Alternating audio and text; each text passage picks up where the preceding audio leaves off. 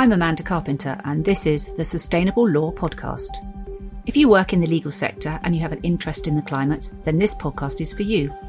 We are not suggesting we have all the answers, but we explore the ideas that don't always make the final text, that sit inside the square brackets. A fudge hijacked by fossil fuels, or a meaningful platform for change? What did come out of COP28 in Dubai? We asked two young lawyers just what it was like and what they hope will happen now. Hello and welcome to today's episode of the Sustainable Law Podcast. I'm joined by Charlie Beavis, a trainee solicitor with Norton Rose Fulbright. Charlie was at COP for the Climate Youth Negotiator Programme, a global initiative that trains and funds young people to attend climate summits. He was there supporting the 120 youth negotiators who were at COP. And Sarah Hill-Smith, who's an associate at Clyde & Co. in the Climate Risk and Resilience team. Sarah was at COP28 as a volunteer for Legal Response International, which provides free legal advice to climate-vulnerable countries. Hello both and welcome to the podcast. Thanks, Amanda. It's a pleasure to be here. Thanks for having us on. Before we get into the details of what you both experienced and how it felt, I wonder, Sarah, could you, for the benefit of listeners, just give us a very brief outline as to what COP is and what it's for? Absolutely. I always think that's a very useful framing for a conversation about COP, incidentally. So COP stands for the Conference of Parties, and those are the parties or the states or organisations such as the EU who signed up to the United Nations Framework Convention on Climate Change all the way back in 1992. And every year, those parties or signatories to that convention, it's called interchangeably the Convention or the UNFCCC, meet in November-December time, and they basically discuss how to implement the goals of the United Nations Framework Convention on Climate Change. So notable conference of parties in the past have been in Kyoto, and then most notably in Paris Agreement back in 2015, which gave the Paris Agreement, which we all are hopefully familiar with today. And the main objective of the Paris Agreement is to limit global warming to 1.5 degrees C or well below 2 degrees. And that is the ultimate goal. So that's what we're trying to achieve. What was really important about COP28 was that it was the first time that the global stocktake mechanism came into force, which was basically a process by which parties got together and took stock of the progress made to date and, importantly, set a roadmap for future action towards achieving the overall temperature goals. So that was really about the countries sort of fessing up almost about the commitments that they'd made and how far they got against those commitments, because I think coming out of Paris and subsequent COPs, there were lots of very, very ambitious commitments. But as a world, we're failing to necessarily deliver on some of those commitments, aren't we? A lot of what comes out of COP are big, grand announcements and commitments and pledges. And there's always okay, well, what next? There's always a question mark around implementation. And the global stocktake is arguably the first time that implementation is being tested, and tested on a very transparent and global stage. Brilliant. Thank you for giving us that, because that's really, really helpful framing for our conversation. And what's particularly interesting about both of your experiences is that you weren't actually there as the formal negotiators, though I know, Charlie, you were running that youth negotiation support programme. You were there for voluntary organisations and voluntary youth organisations. So how did that feel? Charlie, can you tell us a little bit about what you were doing and also the context of how you got there? Because I think you're not fair to call you a veteran, but you're certainly an experienced COP goer. Yes, that's right. So I've been to a couple COPs before. Each time it's been focusing on youth advocacy and trying to assert the youth voice. So how I attended COP26 and COP27 was with an organisation called Climate Talk, which reports on climate negotiations and generally about the climate crisis to educate young people and to bring them into the movement. Because especially with COP, the negotiations can be really technical, can be really complex. And our goal was to go to those conferences and try and break that down and inform young people around the world about really what was going on there and why it was important. And then I suppose what I've tried to do going into COP28 is really elevate the impact that I'm trying to have in that space by moving from, I suppose, not only relaying information and helping people understand it, but really trying to bring young people actually into the negotiations themselves.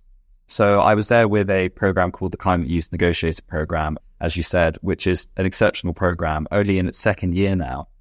And the mission of the Climate Youth Negotiator Program is intergenerational justice. It's founded on this idea that young people and future generations are the ones that will deal with the most severe consequences of the climate crisis. And therefore, they need to be in the room, really participating in those negotiations. So what we do as a program is we run a 6-month training, with the idea being that anyone can come into that training, any young person. And after 6 months, they are able to fully participate in UNFCCC negotiations. So not just negotiations or not just UN negotiations, but really the technicalities of being in the UNFCCC space. And this was birthed from one of the co-founders who was originally a youth negotiator for Switzerland. And she felt that she was kind of dropped into a COP a few years ago now and wasn't able to, as a young person, felt isolated and wasn't able to fully have a meaningful impact. So now we're coming back. As you say, we had 120 of our negotiators at COP. So it's a really big pool of young people, far larger than most national delegations, really. And what we're trying to do is, as I say, bring young people into the negotiating rooms in a way that they can really assert the youth voice, advocate for other young people, and have a meaningful impact. That's an incredibly powerful tool as part of that conversation, isn't it? Do you feel that those youth voices were actually being listened to in Dubai? Because, I mean, I just think back to the COP that I went to, which was Glasgow, COP26, way back, where there was a big youth presence, but it wasn't really in the room. As you say, it was actually in the fringes. It was out on the streets, or it was in the non-formal zone, the kind of, you're not in the blue zone. It was actually in the green zone. Or when it was in the blue zone, it was really tokenistic. So do you think because you've skilled those young people up, they are able to both make those points, but more importantly, be listened to and taken seriously by the other negotiators? Yeah, I mean, that's a really great question. And that's something that we're asking ourselves a lot as well. I think probably the extent to which young people are taken seriously is a long process. It's one that we're constantly grappling with. And I think we've seen over the last few years, going back even, we saw the creation of Youngo, which is the UN Youth Constituency, which has a young person as the global north and global south focal points. And then in the past couple COPs, we've seen the youth climate champions coming in as well. So that was an idea that originally came through at COP27 when we had the first youth climate champion.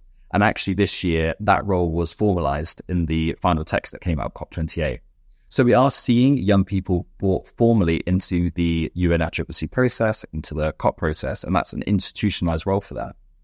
But I think what you're saying is completely true as well. I think it can be easy to see the youth interest in the climate crisis, see exceptional youth leaders, and think that young people are therefore definitely part of this process. They're definitely able to have an impact, and that's not always the case. If anything, you often get sort of photo ops happening at COP where everyone wants to see Greta Thunberg outside COP26 or COP27 or whichever conference, and there's a lot of youth washing that goes on. And that's really what we're trying to tackle. But I will say, even with our program, where we have trained young people to be able to participate in these negotiations, and we have these memorandums of understanding with our partner governments saying that these young people will have a mandate in negotiations, they will be able to partake.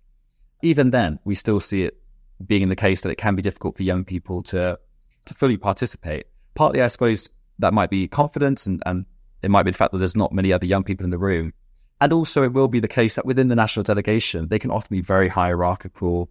Often the other negotiators might be older. Frequently they might all be men as well, which is difficult for young female negotiators coming in.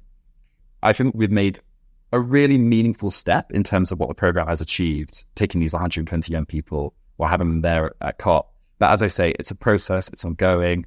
And we're learning from what we've done as well. And next year at COP29, we'll hopefully have more youth negotiators there. I would have thought a bit more about how we can make sure that we can navigate some of the obstacles that are still in our path. But I think we're seeing really meaningful progress for sure. Yeah, it's bound to be a journey, isn't it? And Sarah, I guess I'm struck by the parallel perhaps between the experience that Charlie's just described of young people and the experience that perhaps some of the most vulnerable countries who are right on the forefront of climate change, the small island states and many of the global south countries. It's a sort of parallel experience in a way, isn't it? For them, it's so vital that the outcomes of COP are a success and that we carry through our commitments. But so often their voices are marginalised as well. And the work you were doing is particularly to support those sorts of nations, wasn't it? Exactly. So you gave a very nice introduction at the beginning, but I will just give a little bit more detail on what Legal Response International, or LRI, does. So LRI volunteers like me, mostly lawyers, we go to the conference and we float and we network and we reach out to vulnerable states and their representatives And we inquire and we offer free legal advice to them and support as well. So that can come in many forms, and obviously won't be able to divulge any of the specific queries that we had, but they can be procedural, technical, quite complex research projects as well. And the idea is that we field the query, we work with networks of off-site volunteers who can do some of the research. They then send it back to us, and then we turn it around quite quickly, so within the day or two. And that quick turnaround is most important when the queries relate to live negotiations. So often delegates from poor and climate vulnerable nations will come to us with a query about something that's being negotiated, and they want advice on how to better represent their interest in the next day's negotiations. So that's really important that that's a quick turnaround on that advice. Generally, in terms of the kinds of countries we work with, we work, as you've mentioned, with island states. And I think at this point, it's worth just taking a step back to explain something I was about to jump into. So at COPs, countries who are similar or like-minded, they form negotiating blocks. And it's a way of, on the one hand, shortening negotiations, but then on the other, it's a way of strengthening their negotiating position by presenting a solid or united front on a certain issue. So we generally work with several of these groups. So there's the Alliance of Small Island States, there's the Least Developed Countries group, there's the African group, and then the largest group of all is G77 plus China. So we work with those negotiating blocks.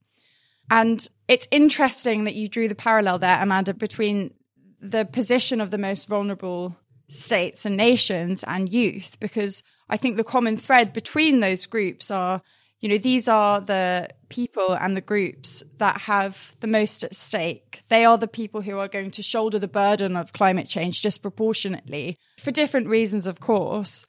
And like Charlie said, there's a lot of media buzz and hype around those groups at the conference. But actually, I don't think that always translates into them having that much influence on the negotiations themselves. So, for example, the global stocktake, which was arguably one of the most divisive issues at this COP, when it was agreed and when the whole COP text was agreed, AOSIS, the Alliance of Small Island States, wasn't even in the room. The gavel came down without them even being there. And ex post facto, a representative of AOSIS said that they weren't going to veto the text anyway, so in the end it doesn't matter. But procedurally, they weren't there. And I don't know what kind of message that sends to the world that they weren't in the room. It really delegitimizes and undermines the transparency and fairness of the process. I mean, that's extraordinary. I suppose, sadly, I'm not kind of surprised, but I do think that's extraordinary. Do you feel that slightly high-handed approach actually, if you like, it kind of exemplifies the fact that COPs are themselves slightly flawed as a process for us trying to tackle the existential crisis that is climate change, and that maybe we need to rethink it? I mean, a lot of people said as a result of this COP, which I think was the biggest ever, I think I said 90,000 people, but, many, many of those were nothing to do with those negotiation teams or the youth teams you've talked about, Charlie, or the sort of support work that you've been doing, Sarah. It was the business jamboree, the circus that surrounded COP. Do you feel that, we've come to the end of the road for COP as it is now, and we should be rethinking how we do this, how we actually make progress globally around some of these targets, and we need a different system? I think it's really important when you're considering that you distinguish between the different elements of modern day COP. Because COP itself, as I described at the beginning, is a diplomatic process. It's an example of a multilateral diplomacy that's replicated in lots of different fora around the world. So party representatives get together in a large room where everyone has a microphone. There are one or two chairs of the negotiation, and one by one parties make representations of their country's national interests. At COP, they're negotiating a draft text, and it's a very long process. This model is replicated in 50 rooms at the same time. So that is COP. When you talk about COP, that is COP. But over the years, there's been this business buffer that's been built around it and this huge hype that has dwarfed the actual negotiations in terms of media attraction. So looking at COP itself, it's flawed. Of course it's flawed. And I think this year it really attracted a lot of criticism, not least because, for one example, the decision-making process is very clunky and inherently flawed in itself. So for a decision to be passed, it has to be passed unilaterally. There needs to be 100% consensus. And this is because at the beginning, when all the parties signed up to the UNFCCC, they didn't actually agree on a decision-making procedure. So an example would be decision-making by majority vote. So that wasn't agreed on. So it has to be made by consensus, which means the stakes are extremely high and it's a zero-sum game. So unless every party agrees, there's no agreement. And that's the worst possible scenario for a COP, especially as we're approaching the midpoint of this critical decade, the date by which emissions are meant to peak. By that, I mean 2025. If there is no decision made and agreement reached between the parties, it gets postponed to the next meeting, and we don't have that time. So yes, there are lots of flaws with COP, but at the same time, there is no viable alternative. It's the best that we have. Charlie, what do you think? Because you're there with that crucial voice. I mean, Sarah's been representing the voice of those states on the front line, but you're there with the voice of young people. What do you think? Do you think it's a process that we could rethink? I think this conversation has been probably a long time coming. As Sarah said, this problem has been getting worse over consecutive COPs, and it's really come to the forefront in Dubai because we've seen this difference in numbers between the number of negotiators, the people there really, as Sarah says, doing the work of COP versus the number of people there who are speaking on panels, maybe meeting like-minded people from business or from around the world, etc., but with nothing actually to do with the negotiations. And I think when you talk to people on the ground at COP, there's this real awareness of the fact that this massive attention is not necessarily a bad thing, because when you have the world's eye looking at what's happening at COP, it does put pressure on getting an agreement, which moves the needle and moves things forward. And that's definitely not a bad thing. I mean, when we say that COP stands for Conference of the Parties, there's lots of COPs that go on because the UN has lots of different conventions and conferences of the parties. But I wonder how many other COPs anyone else thinks of or can name, really. Like, it does have something meaningful and it does contribute to progress, which is a good thing.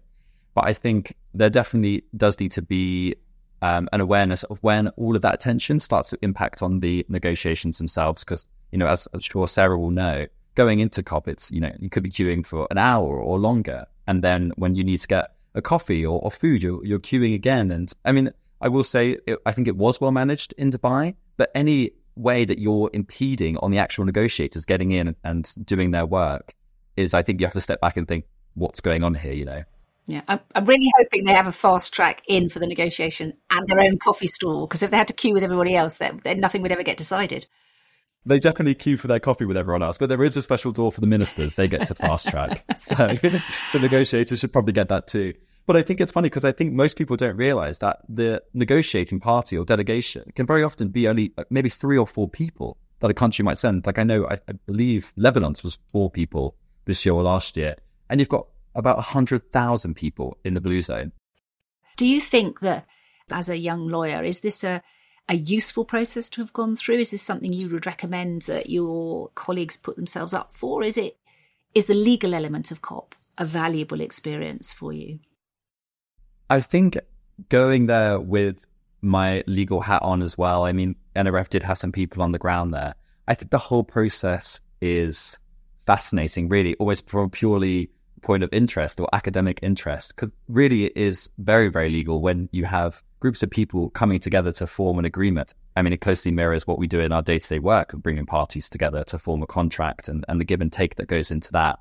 And when you magnify that out to have 197 parties, it's fascinating that any agreement can be reached at all, really. So that's always interesting.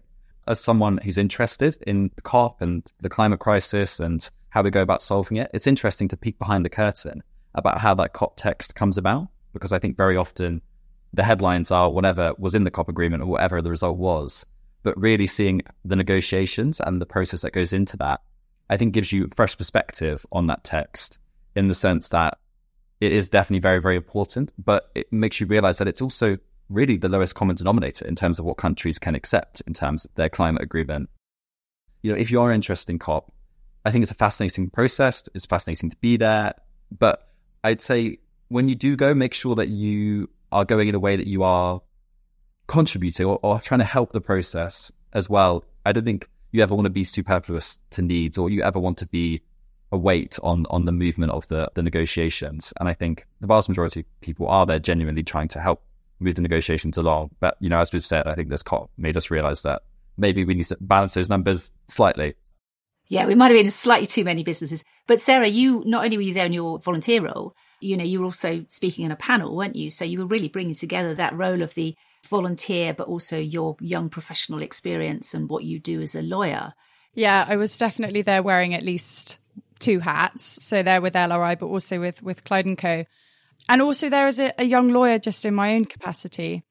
So I had the privilege of speaking on behalf of LRI on an event that was actually looking at the role of lawyers in the climate crisis and the role of lawyers at COP. Because as Charlie mentioned, it's extremely relevant and we do have a very important skill set that could add value to the COPs. It's also where a lot of businesses make very big announcements and it's where sectors make huge commitments. So this year, for example, we saw the oil and gas decarbonisation charter was announced, and that wasn't something that came out of the negotiations themselves. That was announced in the buffer zone. So it's an opportunity as well for lawyers. That's not to say that law firms should just start sending armies of lawyers who won't necessarily add value. And I think there's other ways that law firms can, I hate to use the word, but capitalize on the COP conference without being there in the flesh, and ways that they can help make COP more understandable for people who aren't there. So I don't think adding to the 90,000 people is necessarily the right way. But it is really, I think, important that all lawyers know what goes on at COP and the implications for them, their practice and their clients. If I can just jump in there as well with an interesting point, because I think that's true. I remember at COP26 as well, thinking that there was a great presence from the law firms. But one thing that I found quite interesting this year was that I got talking to a couple lawyers who are good friends of the CYMP initiative that I was there with. So one, for example, is Maya Groth, who leads the Climate Governance Commission, which is all about bringing partnerships together to solve policy gaps. And another is David Boyd, who's the Special Rapporteur on Human Rights and the Environment. Again, really, really interesting man, and he's doing great work. But funny enough, I was talking to both of them, and they're both ex-corporate lawyers, now doing things that are very not corporate. But there are, also some ex-corporate lawyers there in disguise doing other things and other roles now. And I think that's probably quite interesting. It was interesting for me as a young corporate lawyer, and I hope it'd be interesting for other people listening in who can sometimes think of our careers being quite linear, perhaps. But really, the skills that you're developing at the kind of law firms that we're at are so applicable in lots of other different ways to help solve the climate crisis or help contribute to the COP process or climate issues more generally. And I think that was an interesting perspective I got as well. So there's a route out if you need to escape from corporate law, the middle or end of your career. There's something else you can do.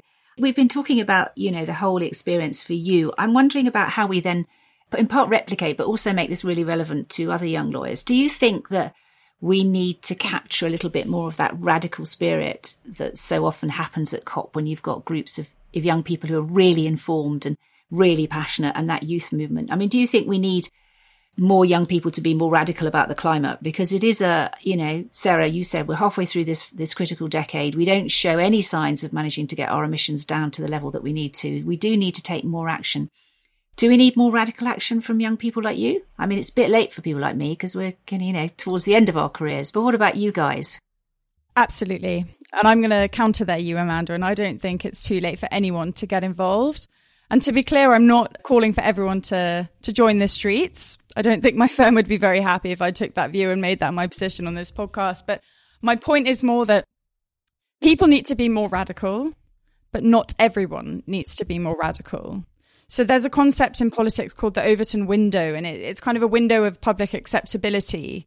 So anything within the window. So one on the far side, there's really hardcore activists like Just Stop Oil. And then on the other side, there's business as usual. And the more radical certain people are, it shifts the window of acceptability to make more moderate climate action seem a bit more acceptable. And you can look, for example, at Extinction Rebellion and Just Stop Oil. So until a few years ago, Extinction Rebellion was seen by many, I imagine, as quite crazy radicals.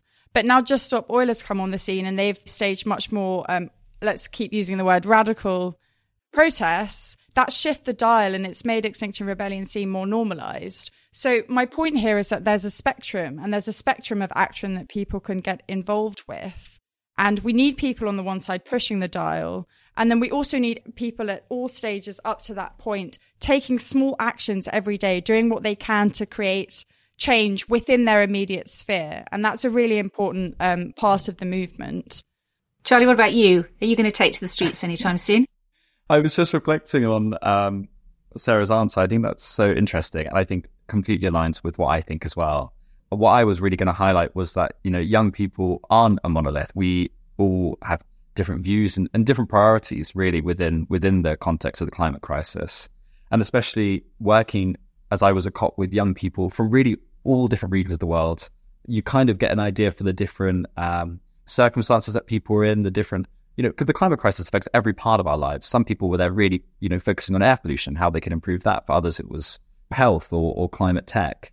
As Sarah was saying, everyone has a different role to play. And I suppose it's about recognizing that as well. And for some people, that will be a more radical element. And for others, probably more like Sarah and myself, who's not going to be on the street. It's probably more facilitating people making that transition. But it does take all of us.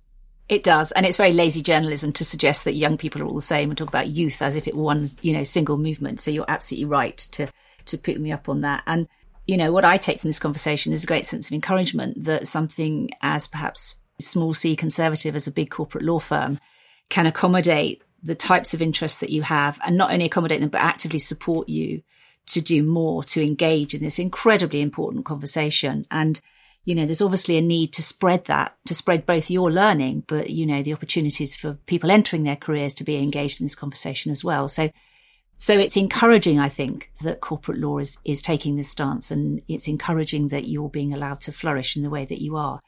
And, I'm very grateful to you for giving up the time and sharing your experiences.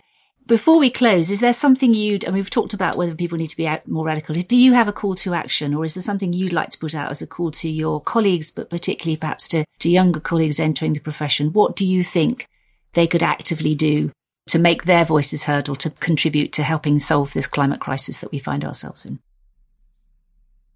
I think for me, I always go to really trying to inform yourself as much as possible about the climate crisis. It will affect every part of our lives. And really, it already is. And for us as lawyers, it means it will affect every part of our clients' businesses as well. And it's going to affect every one of our clients. So, you can't ignore this issue. You have to engage with it. And I think it's a pretty good place to start, to just trying to learn as much as you can, read as much as you can, build up that knowledge.